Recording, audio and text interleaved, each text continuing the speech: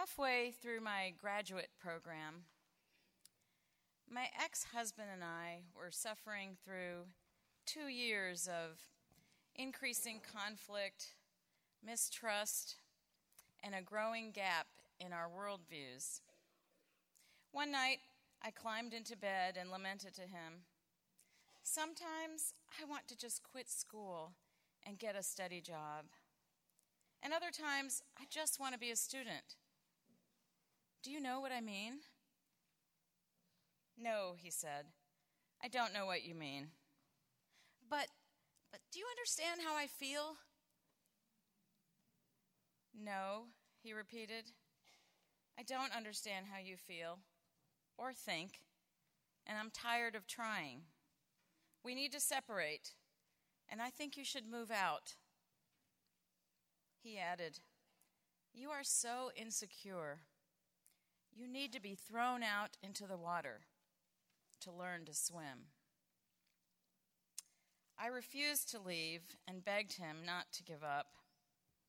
I was not ready to let it end, and I would do anything I could to save it. He didn't leave that day, but though the house was full, our relationship was empty. We came home, ate, slept in the same bed, and were strangers. We went to counseling. Frustrated, I gave it one last push to give him exactly what he needed, what he wanted. I cooked delicious meals, made the house spotless. I buried myself in my work. I pretended not to need him. And a month later, he was gone. I felt completely alone and bitter, and I repeatedly shared my story about my ex. He betrayed me. He called me stupid. He abandoned me. And I spent the next 6 months scurrying around trying to fill the void. Out with friends, blind dates, Match.com.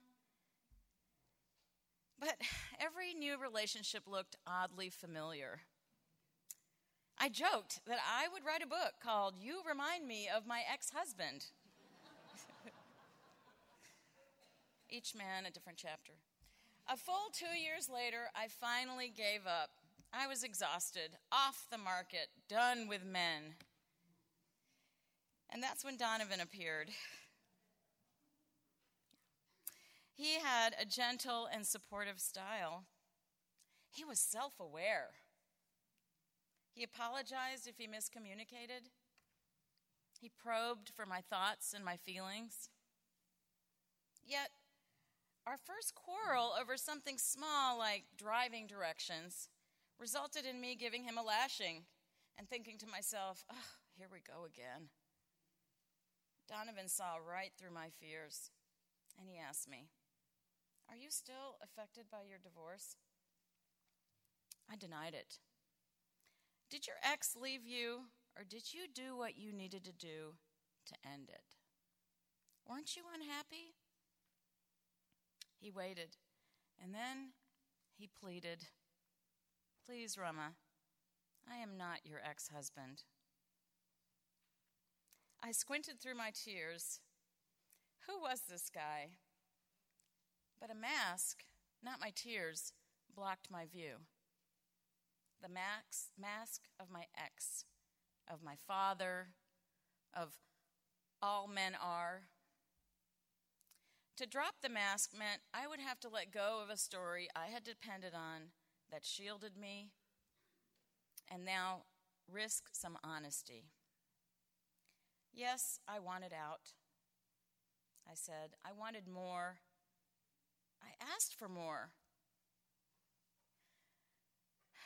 With that admission, I felt a release, like the snapping of a cord holding down a balloon, a freedom to let love in and to let my love go free.